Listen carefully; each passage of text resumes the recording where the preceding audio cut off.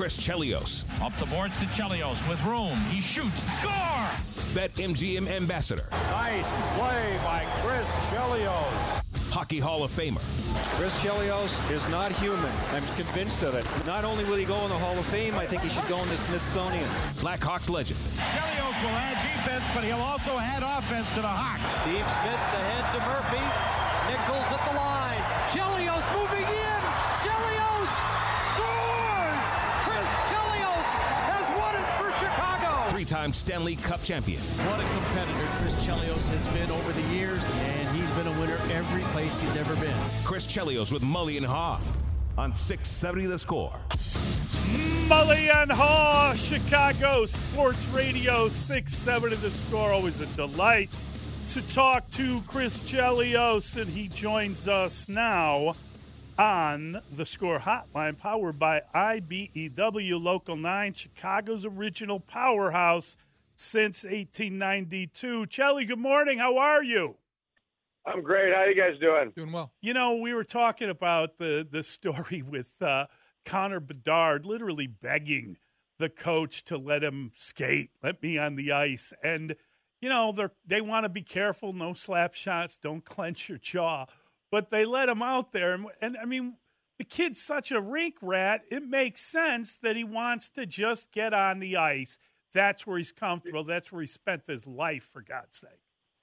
Yeah, I mean, I get it. And, you know, the good thing is if, you know, hopefully he doesn't catch an edge and fall during this, you know, I guess you'd call it, you know, conditioning stint he's on. But the good thing is when the bone's healed and he's ready, he'll have his legs, which, you know, it's great when you can get out there when you're injured and at least skate. So, and like he's a young, hungry kid, you could bet he's thinking all-star game. That's first thing on his mind right now, just to get back for that game and be part of that weekend. So I'm sure he's going to be smart, but still, you know, bone is bone, and it won't heal before 4 weeks, but it sounds like he's got either a plate or screws in there to hold that thing together until it heals. Chelly, I hope you stayed up for the 9-round shootout that the Hawks won last night. Goodness sakes, was that late. But I sure did, and I'm glad I did the way it ended. And I've seen Mrazek in those situations before when he was a younger kid. I think he won the World Juniors, I believe, in the shootout.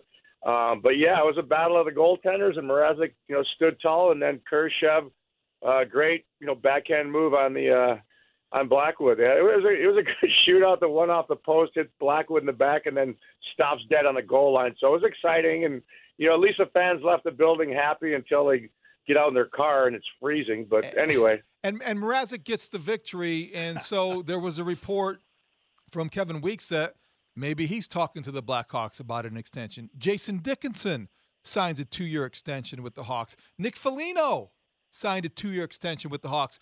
Chelly, what is Kyle Davidson thinking, locking up these veterans who are good leaders with a team that has a ton of prospects not yet at the NHL level? Yeah, and you still need those guys with experience, you know, to mentor these young kids. It's a lot to put on, you know, Bedard's shoulders and even Vlasic and the rest of these young kids.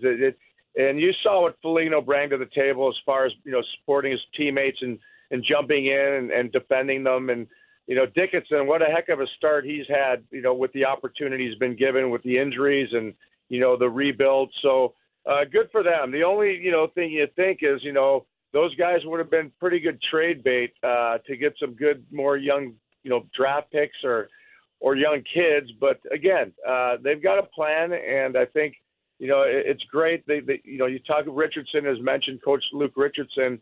These guys are still playing for jobs, and now they're all getting the opportunity. And there'll be some surprises with some of these new young kids in the rosters that might stick if they can, you know, make an impression and continue to play well.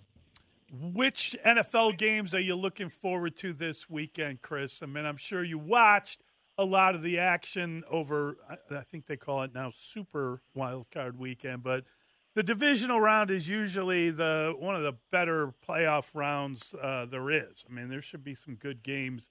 There was only one really competitive game, and that was kind of a questionable one where they kicked a field goal and let the Lions run out the game for the Rams and the Lions. Weird games this weekend.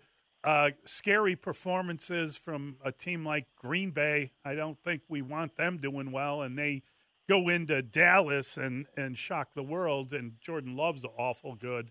What were your thoughts on the games, and what are you looking forward to this weekend? I mean, you guys are going to hate me, but there's only one team I like to see lose more than Green Bay, and that's the Dallas Cowboys. So, I've got some madness. I went to Wisconsin. I married a cheesehead, so I got a soft spot in my heart for the Packers, and I'm going to pull for them now to beat San Fran. The Detroit game, I was fortunate enough to fly, to that game. I was actually happy for the Lions fans because it's been a frustrating 40-something years or whatever it was, and it would have been such a buzzkill if they'd lost that game. And you're right. I was shocked they gave the ball back to him with, 3.5, 4 minutes left? Yeah. But it was a perfect game on both sides. No mistakes and, well coached. It was just a great game. And at the end, they were able to win that game at the Lions. So, who knows? Now you look at Green Bay after they slaughtered, Dallas. They could beat anybody, but it's going to be tough in San Fran, right? Just admit it, Chelly. Your son-in-law wore the green and gold. You got a cheesehead you were wearing during that Cowboy game. I absolutely would never put on any Packer swag, okay? Let's clarify that. I mean, I won't wear Cub stuff at guaranteed rate. So, I'm very respectful in that sense. But as far as, no, there's no other jersey I'd wear, unless it was Michael Jordan when he was playing with the Wizards. Then I threw a jersey on that day. What happened with that? I thought you had him come into town last Friday night. He was a no-show. Oh, boy. I like I said, he to me usually does the right thing. And I look back at the fact that they didn't commit maybe 2-3 weeks before. They shouldn't have maybe done the event. Right. It was an absolute shame what happened with the GM. Jerry Krause. That was horrible. Yeah, his widow. Shame on the fans for that one. But, I was shocked. And, the Rodman, I could tell you that Rodman, we all know he's got his issues. He had every intention of being there 3 days before, but, he just couldn't get on that plane. So, anyway. Things happen, Chelly. Things happen. They do. Life comes at you fast. The top story out of that thing, and it's a bad one, is the booing of Jerry Krause and his widow weeping. The next one is Jordan and Pippen, that relationship frayed, and neither are there. It just wasn't a happy event. It's the middle of January. It's freezing. We were saying, I think Luke Longley must have flown 20 hours to show up at this thing, and no one was introduced. Even the event itself, Phil Jackson was there. That's great, but it was a drag, and that even the event. I mean, I know they had a great time at dinner and all that stuff, but the actual the halftime show just didn't hold up.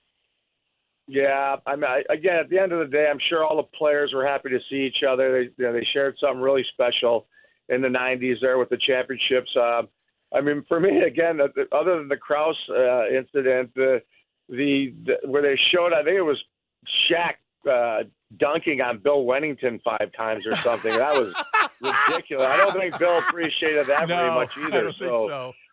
Yeah, so it was just an all-out disaster, unfortunately, and but again, anyway. That's awesome. Have a great week, Chelly. I hope your Packers pull it out. Yeah, thank you. All right, you guys. Take care, buddy. That's Chris Chelios. Yeah, I mean, the Packers are a problem. They're a problem. Listen, that Jordan Love was too damn good. If it's Packers-Lions next week, we should just take the week off. Yeah. That's going to be a tough one for Bears fans to consider. If it's Packers versus Lions, well, like I said, in the NFC Championship game, the Bears can feel proud about how they played against the Lions this year. They should have won both games. They won one. Shoulda. What shoulda get you? Nonetheless, shoulda get you fired. Shoulda get you apparently another year. You should have come up with another way to describe that because shoulda coming close. Shoulda won. They weren't close to Green Bay. That team they can't match up. Should have fired somebody else. Should have gone this direction. Should have interviewed Jim Harbaugh. Should have done this and that. Oh boy, wouldn't it be nice if he were interviewed here? I love shoulda. I don't care. Shoulda, woulda, coulda. Yeah. I believe is Dave Feldman's book.